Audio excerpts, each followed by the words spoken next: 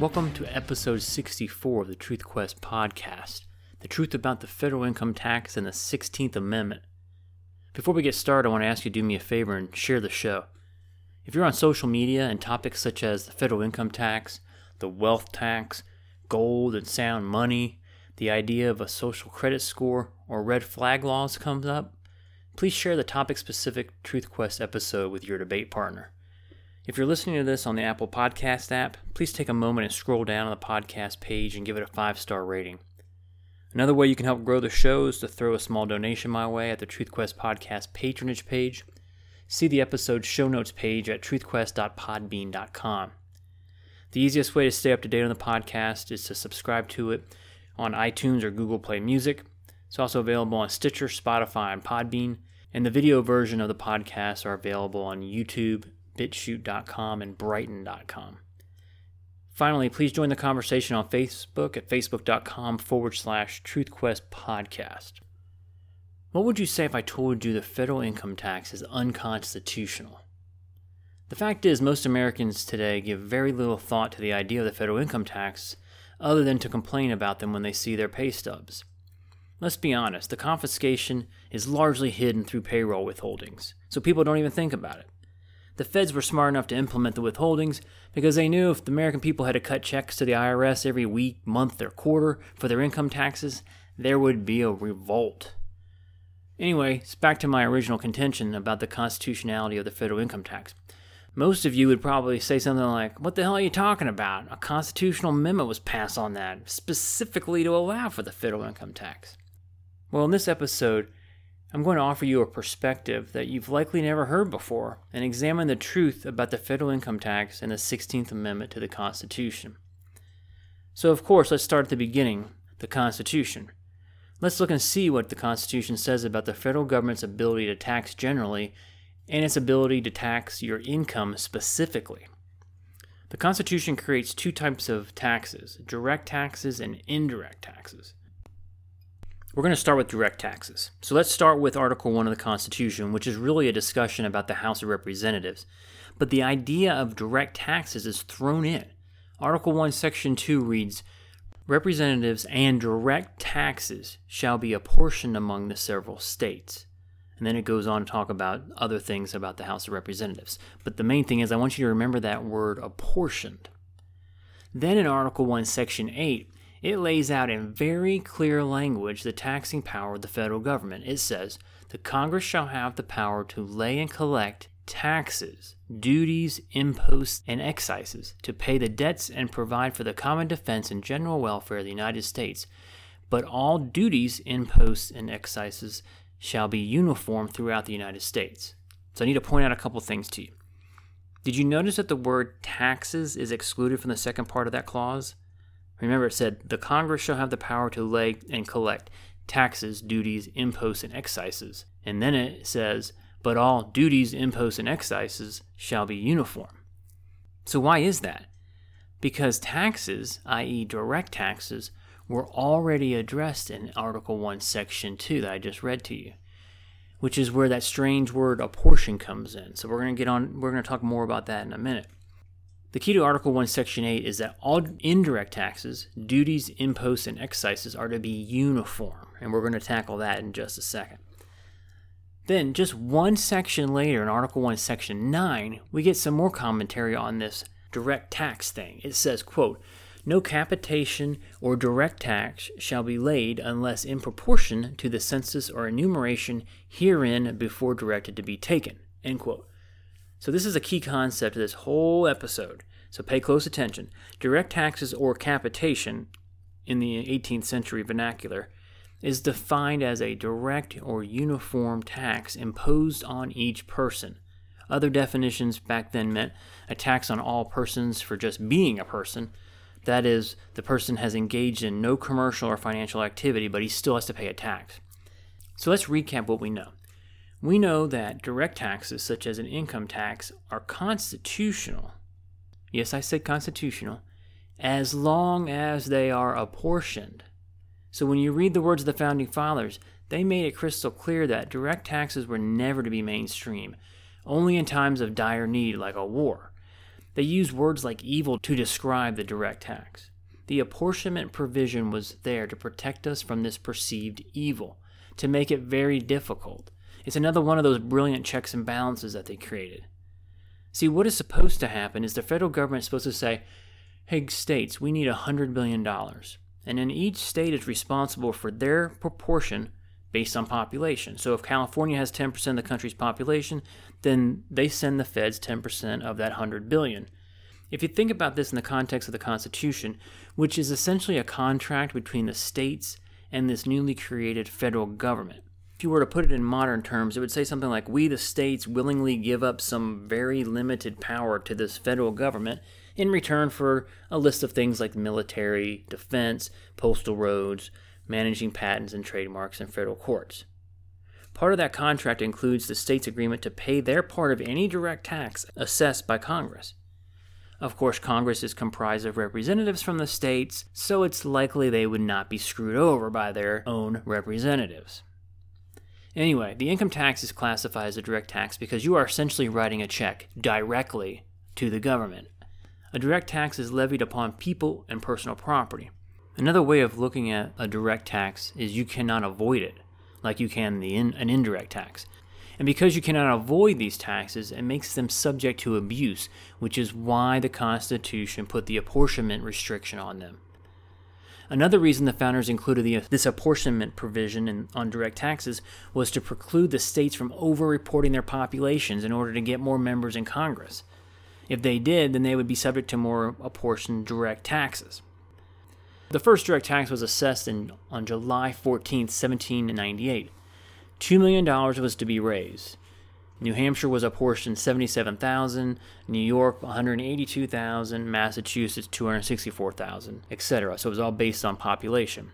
15 years later, in 1813, as a result of the debt accumulated in the War of 1812, Congress levied a tax of $3 million. Again, in 1815, a direct tax of $6 million was assessed. And then it took all the way to 1861, where $20 million was assessed for the Civil War. This was the first income tax, and it resulted in the creation of the income tax return. The tax was cast as an indirect tax despite the fact that it was obviously a direct tax. It stood for over 10 years when in 1872 it was repealed, but the table had been set for more abuse to come. The other type of tax mentioned in the Constitution is known as an indirect tax. Remember Article 1, Section 8, all duties, imposts, and excises shall be uniform throughout the United States.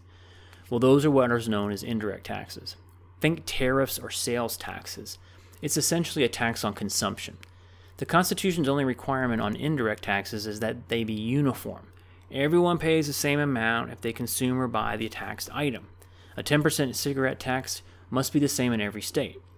Consider the gas tax today. The feds take, 53 cents a gallon? No matter what state you live in, and then the state takes their cut, and every state's different.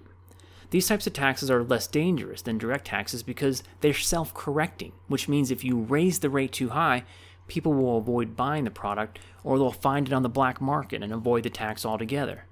Another way of putting this is, while a direct tax is on the taxpayer's revenue, an income tax is on his expenses.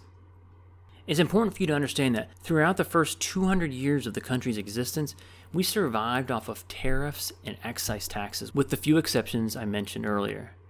But living within our means was too much to ask our federal overlords in D.C. It was only a matter of time before the greed and power made a rude appearance. When Congress did pass an unapportioned income tax in 1894, the Supreme Court struck it down. In Pollock v. Farmers Loan and Trust Company, 1895, the court found the law unconstitutional because it was levied as a direct tax on property without apportionment. It's important for you to understand that this case was never reversed, only ignored. And law schools actually teach that this opinion was overturned by the 16th Amendment, but as we will discuss shortly, it's not that cut and dry. So in comes the 16th Amendment to save the day and allow the feds to tax income, a tax that Murray Rothbard called undoubtedly the most totalitarian of all taxes. The 16th Amendment was implemented in 1913 after the final required state ratified it. It states, "The Congress shall have the power to lay and collect taxes on incomes from whatever source derived, without apportionment among the several states, and without regard to any census or enumeration. So you can see what they thought they were doing here. Because the taxing clause of the Constitution, Article 1, Section 8, did not mention income, the Congress shall have the power to lay taxes, duties, imposts, and excises. They added taxes on quote-unquote incomes to the 16th Amendment. And they specifically state from whatever source derived, and they withdrew the requirement to apportion the tax. They appear to have overridden the three main requirements for a direct tax, which is fine. At least they went through the amendment process. Modern-day Democrats just run to the courts to do their bidding instead of actually going through the rigorous process of convincing the American people to ratify a constitutional amendment. Think about Obamacare, the Department of Education, abortion, welfare programs, student loans, labor laws, infrastructure spending. The list goes on and on. None of these things are constitutional, yet they seem to be the law of the land. Think about Elizabeth Warren, the Democrats, and how they're selling that wealth tax that I mentioned in episode 63. The income tax and the 16th Amendment were sold to the American people as only a tax on the rich. And on top of that, they were told that the tariffs would be decreased as well, which would essentially mean a tax cut for everyone by way of cheaper goods. Today, the income tax impacts virtually everyone with the exception of full-time students. When you get right down to it, the Constitution stood in the way of progressives who wanted more revenue. They had to deal with this pesky little word apportionment, so they passed the 16th Amendment. The amendment was followed up with the 17th Amendment as a way of the progressives to get around that pesky clause in the Constitution about senators being appointed by state legislatures. But at least the progressives went through the trouble of passing and ratifying amendments to the Constitution. Since then, we have been ruled by a judicial oligarchy that makes shit up on a regular basis. So, we're left with the elephant in the room. Why is the federal income tax levied unconstitutional? Well, much of what I'm going to present here comes from Irvin Schiff's book, The Great Income Tax Hoax. Schiff is probably most well known for his stance as a tax protester. Matter of fact, he died in federal prison in 2015 while serving a 12-year sentence for filing a false tax return.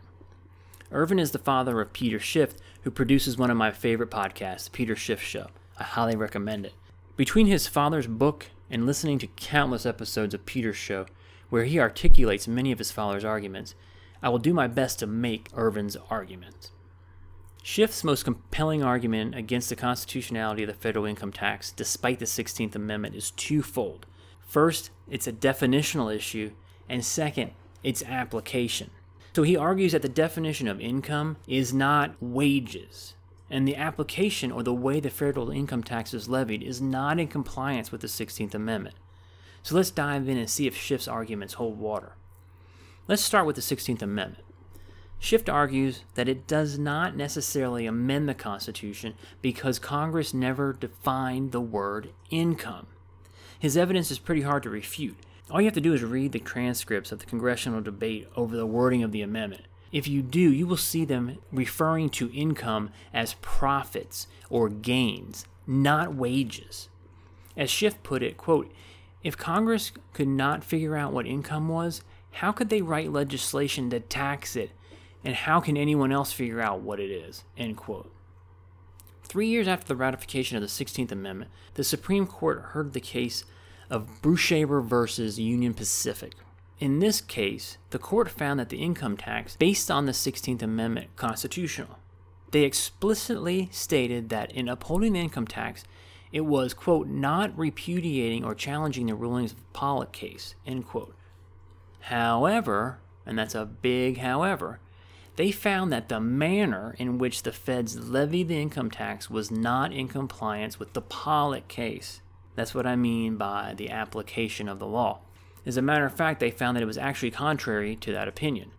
The opinion essentially found that the 16th Amendment did not overturn or change anything about the Pollock decision because the court argued that the 16th Amendment gave the government the right to tax income without apportionment if it was imposed as an excise tax. So it must actually be levied as such. It cannot be one in name only. Therefore, if an income tax is levied as a direct tax, it does not fall within the 16th Amendment and is illegal because there's no apportionment.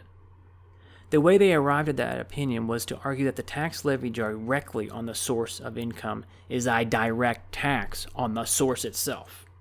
For example, a tax on rental income is a tax on real estate, the source. A tax on dividends is a tax on stocks, the source.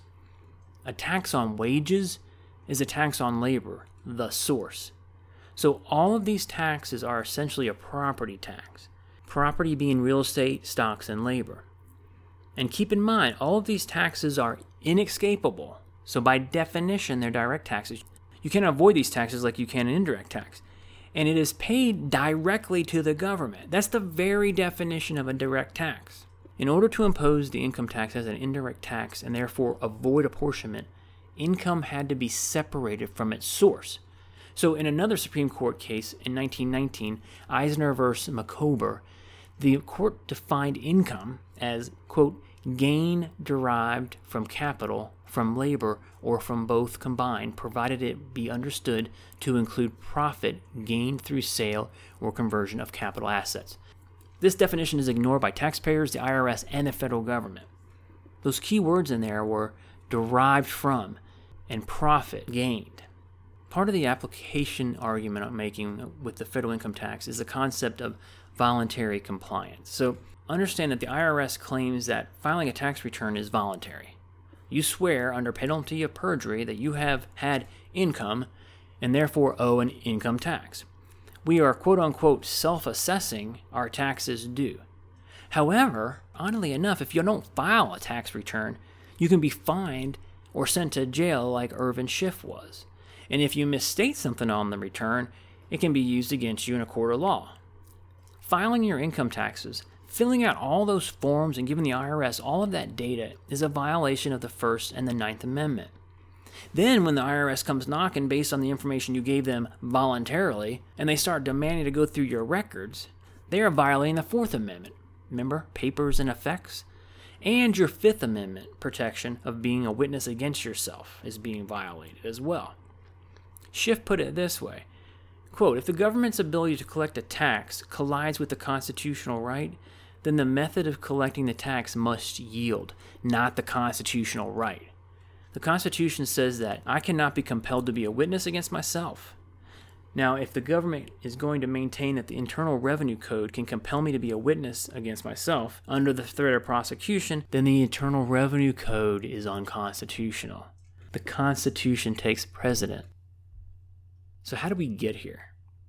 Well, Congress, with the help of the Supreme Court, in their typical precedent out of thin air, tried to get around the Pollock case by taxing the privilege to do something and measuring it by the value of your property, i.e. the gift and estate tax, the privilege to hand over to someone else, or the privilege to earn income, or the privilege of doing business in a corporate capacity to get at profits. All of this in an effort to avoid a constitutional requirement that direct taxes must be apportioned. The federal government, through these direct taxes via various privileges, has essentially said, we are granting you privileges in which to pay a privilege tax for the privilege of bequeathing your assets, earn a living, or earn profits. It's as if private ownership has been abolished. But don't worry. The overlords in D.C. allow us so many privileges. Aren't they generous? It's more like tyrannical. The argument against the constitutionality of the income tax goes something like this. Since the courts have ruled that income must be separated from its sources, it should now be clear that private individuals cannot have income because it's impossible for individuals to separate personal income from its sources. And since the courts have ruled that income is defined by profits or gains, the earnings of an individual cannot be regarded as income because individuals don't prepare profit and loss statements. Individuals exchange their labor, that's their asset, for dollars. That's not a profit, and it's not a gain. Irvin Schiff said this, quote, the gain derived from labor must be given the same meaning as the gain derived from capital and cannot be viewed differently. Income attributed to labor is in every instance a gain derived from labor, which is obviously not the same thing as the mere exchange of one's labor for a comparable amount of goods and services. So let me make that more clear. In order for income to be taxed as an excise tax, an indirect tax, and therefore avoid apportionment, the income must be separated from its source. This only occurs in corporate profit and loss statements, where all the earnings is offset by all the expenses, and the net profit or gain is considered quote-unquote income. But individuals don't file profit and loss statements. Therefore, they don't have income as defined by the court. If the IRS was following the 16th Amendment, individuals would be required to list their earnings and all the expenses they incurred in order to keep their asset themselves up and running and available to earn. Rent, food, clothing, electricity, transportation, healthcare expenses, education, etc. But no, the IRS rules manual is thousands of pages long and so complex that you need a computer program like TurboTax or a professional accountant just to wade through it. Think about it this way. If a business sells a product for $1,000, they do not report income of $1,000. They run the income derived by the sale through their P&L. When an individual earns $1,000, the IRS, under penalty of jail, requires you to report that as income and pay the government directly. That's the very definition of a direct tax. So to answer my original question, how do we get here? The federal government has changed the definition of income from profits or gains to simply wages. Now, you got to keep in mind, the IRS code has never been changed to reflect this definition because it would be easily exposed as a direct tax and therefore subject to apportionment and found unconstitutional. And then what? All wage earners would stop paying federal income taxes, or they'd start producing individual profit and loss statements just like corporations. Schiff summarizes the argument like this, quote, "Sources of income are not taxable. Only income is taxable, and the government has yet to tell us what income is."